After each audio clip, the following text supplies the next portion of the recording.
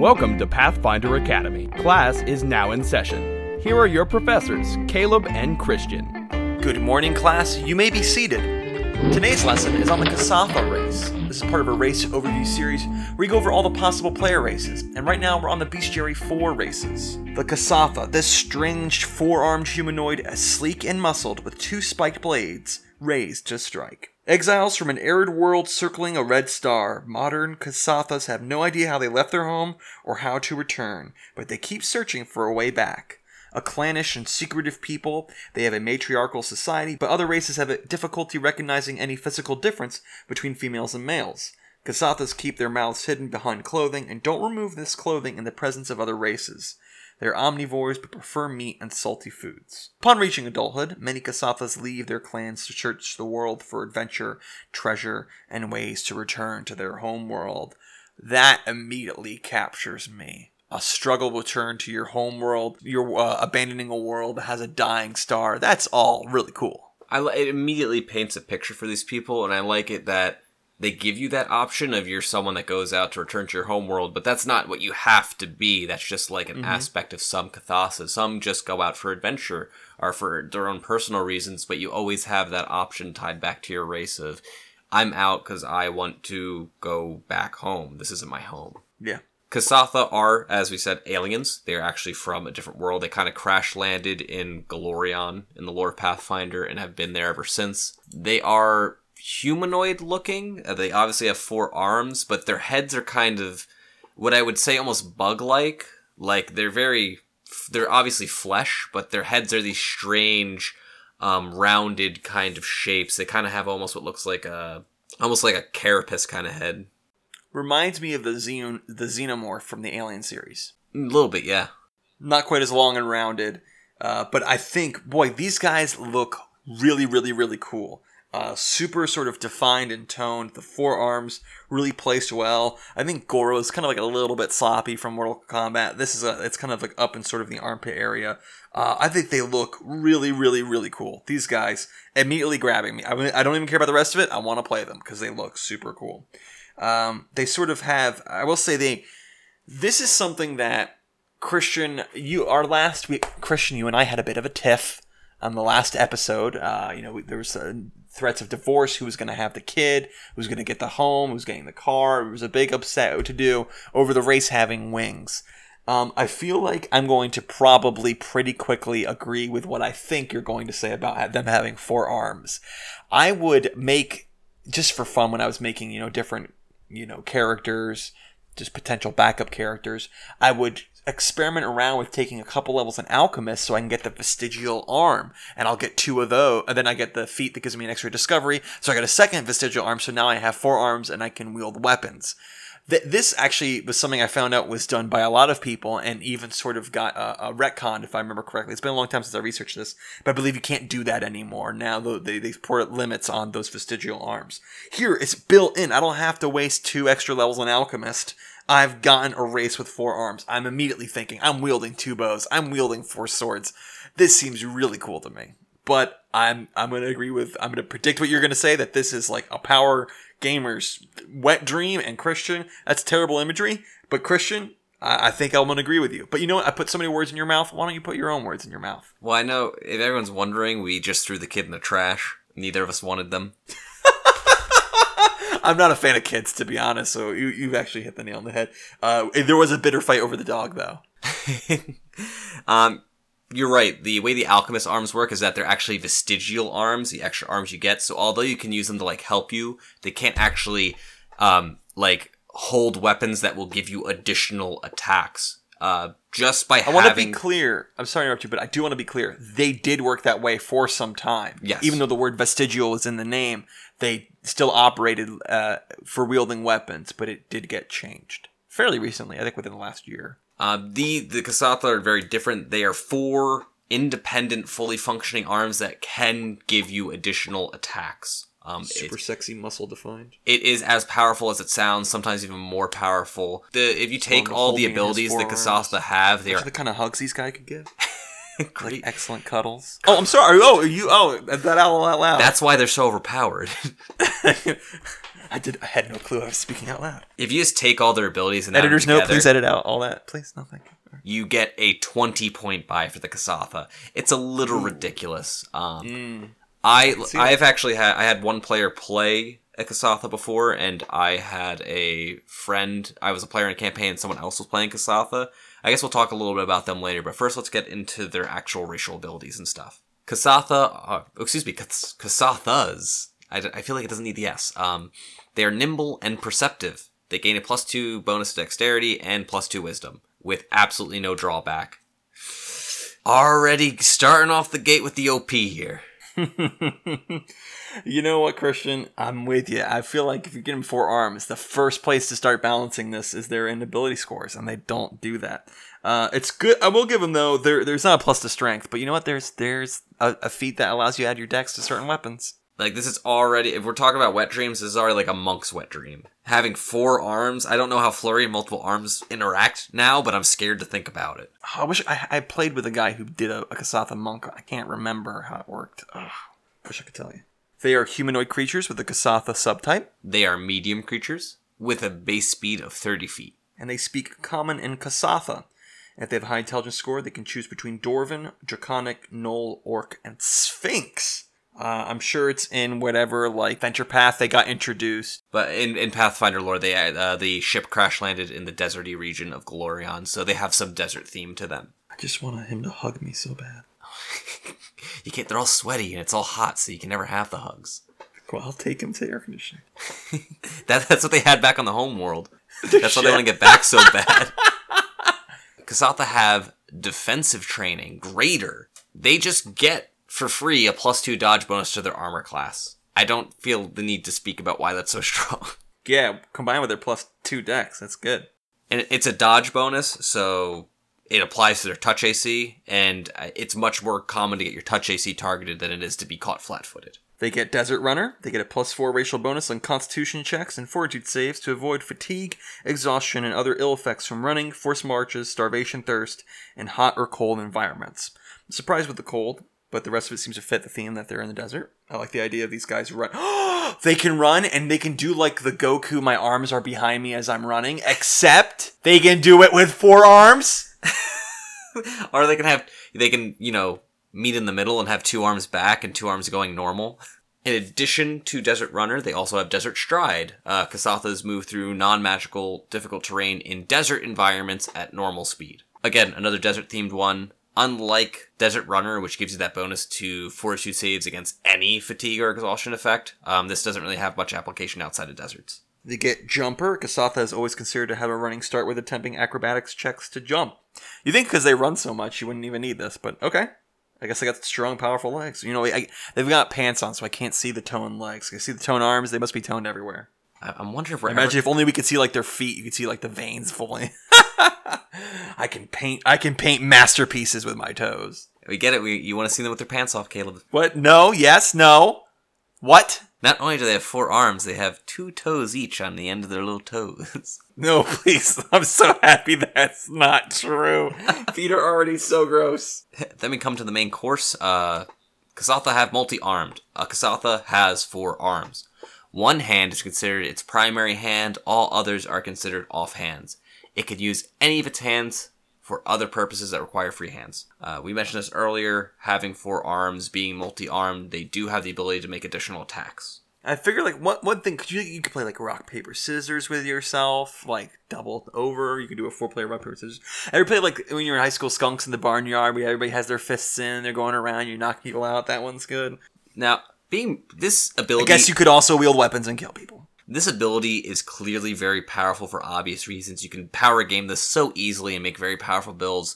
But what you miss out on, and what a lot of people like to do with it, is that you can have very interesting builds that wouldn't otherwise be possible and aren't severely overpowered. Like just having a 2-handed weapon in 2 of your hands, and then having like a shield in another hand. Just, you want to hold a 2-handed weapon and a shield, but you don't want to be one of the classes that wields it in one hand. You could do that. The one friend I mentioned I played with, he was a gunslinger, and he dual-wielded muskets. And if one of them jammed, like his 2 arms could be working on repairing the jammed musket while the other one was still firing. That is so cool. There's a lot of really interesting things you can do with this. Like, don't let the fact that it's grossly overpowered blind you to that. You could do some neat stuff with 4 arms. Like the patty cake world champion over here. I like the idea of, I know this is exactly opposite what you were just saying, but I like the idea of like 4 flails, spinning them around, having coordination not to hit yourself. Obviously, the 4 sword thing is something that immediately comes to mind, especially when you think of desert. I think of like 4 scimitars. I think one of the builds I made when I was messing with these guys was like scimitars that had the fragile quality. I took the feat where if you have a fragile weapon, you can choose to break it to confirm critical hits. I think another idea, can you do this? Can you now have 2 tower shields? I think technically, but they wouldn't really stack. It doesn't matter, Christian. It's cool. I can now have 2 barriers. I can treat 2 sides of my square as full cover. They just have like little crossbows shooting over them. But anyway, yeah, there's a multitude of things you can do with them. I love the idea of having 2 bows, the overpowered thing, the 4 pistol, and pick a pistol arrow. There really is some cool things. Because I want to make something clear. I think this is something that maybe we don't talk about enough. Because we talked about the average player. There is times when you want to play with a group of people and you say, guys, make the best characters you can. I want you all to, quote-unquote, be power gamers. I want you all to make, quote-unquote, overpowered characters. And then you can make a really cool, awesome, efficient build with 4 arms, using rules to your advantage. I think there's something here. I don't remember what the ruling was on this. But there is a monster feat called multi-weapon fighting, which is essentially the 2-weapon feat chain, but for beasts that have more than 2 arms. Actually, Caleb. Yes. Actually, Caleb. Way multi-weapon fighting work, Caleb. You see, Caleb, your other attacks, Caleb. Caleb, are you listening, Caleb? Yeah, I'm listening, Christian. By default, when you are fighting with multiple arms, you take if you're fighting with like all your arms, 3 or more hands, you take a -6 penalty on attack rolls made with your primary hand and a -10 penalty on attacks made with your off hands. So that it's basically 2-weapon fighting, but with super duper higher penalties. If you have multiple arms, you can take the multi-weapon fighting feat, which reduces the penalties for fighting with multiple weapons by 2 with your primary hand and by -6 with your off hand. So it's a -4 on attacks with your primary hand and a -4 on all attacks made with all of your hands. So there is the trade-off in that you get a big reduction, a -4 basically to hit, and you're basically forced to pick the multi-weapon fighting feat, but it has really good trade-offs. And the idea is that you don't have to go through this long feat chain to make your multiple arms useful. You can just pick 1 feat and it's sort of all packed there. But am I hearing you correctly? You're saying that if I did follow the 2-weapon fighting feat chain, I would in the end get reduce the negatives would be reduced more further. I don't know how to say this with good English.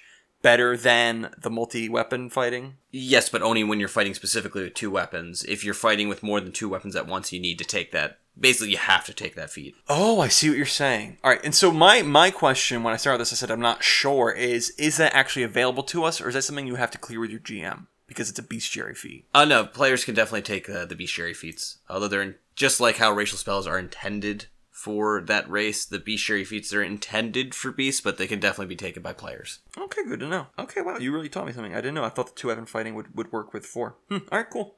And lastly, they have the Stalker trait, which means perception and stealth are class skills for a Kasatha. Amazing. Absolutely amazing. 2 very good skills. They have a bonus to wisdom already.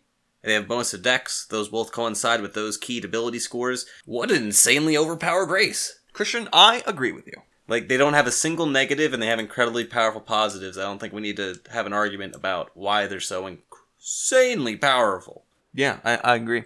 But you know what? I'm actually really happy that this sort of conversation went this way, because we sort of saw that, and we kind of put it aside and said, let's just talk about it anyway. And I think it is a really, really cool race. I sort of understand their logic to say, hey, if it's an alien race, maybe it's a little more powerful than the natural-born people of this world. I'm a little curious that they didn't try to balance this.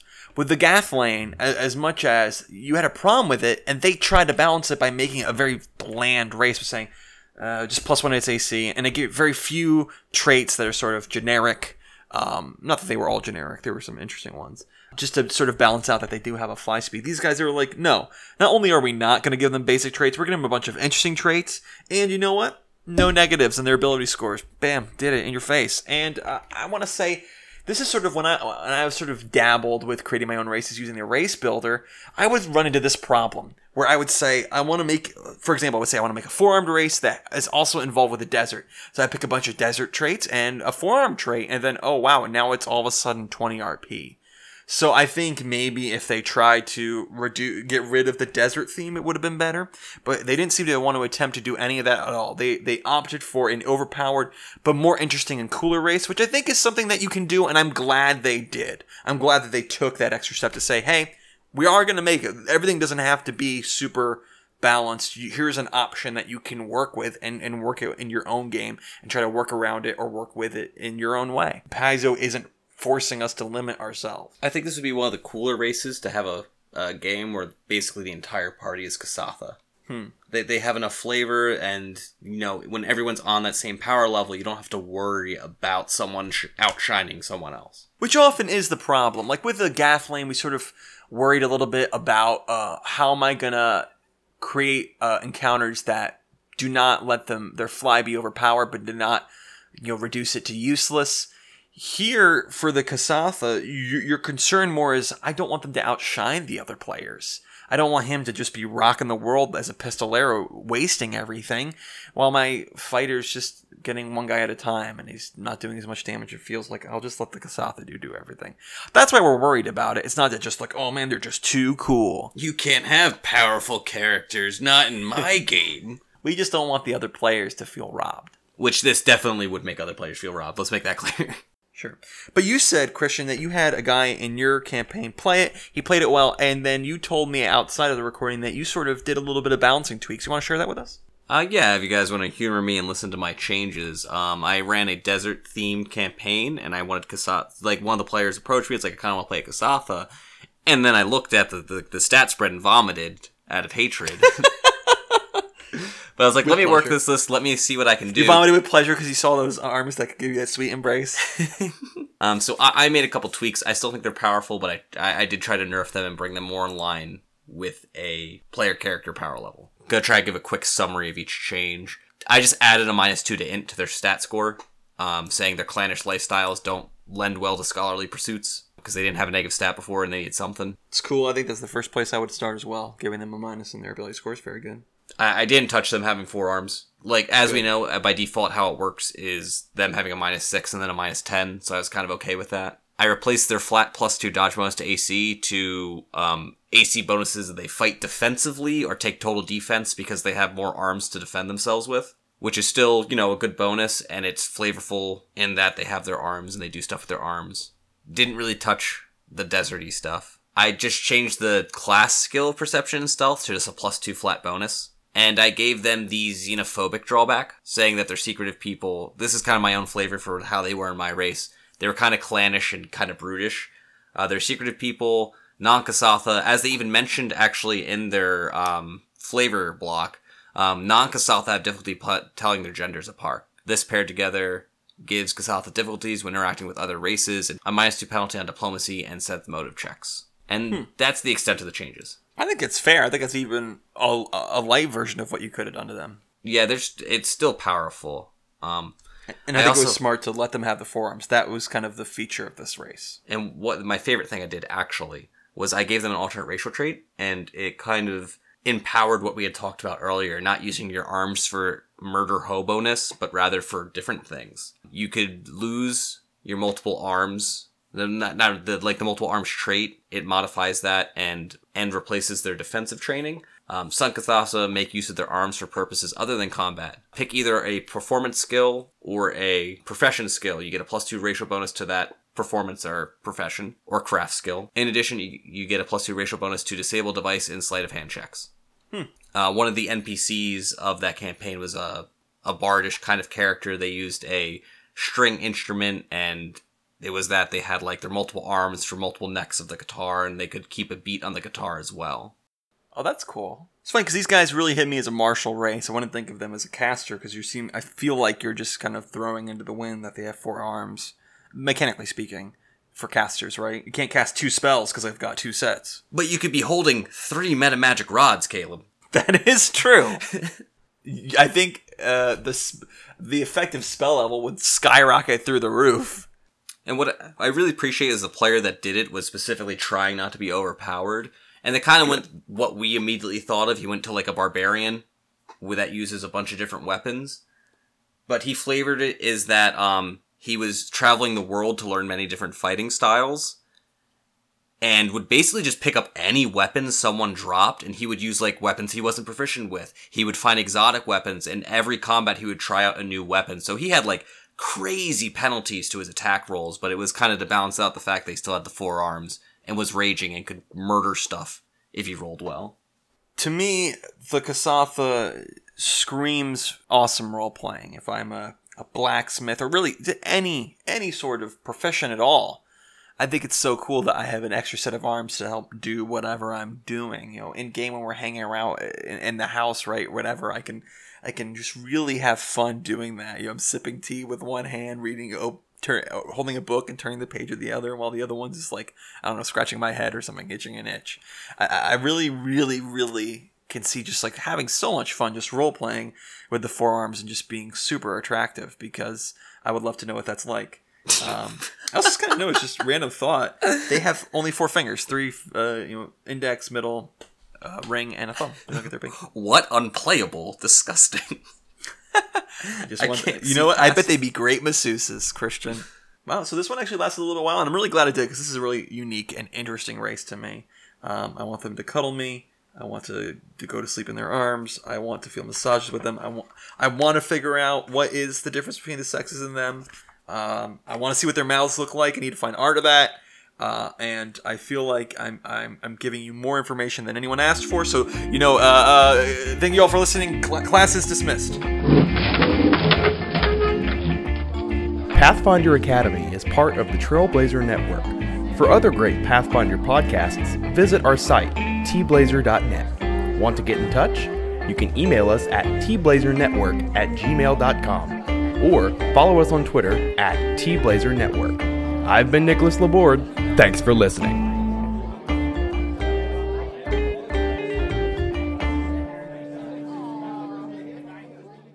Oh, hey, didn't see you there. My friend Christian and I were just playing some role-playing games.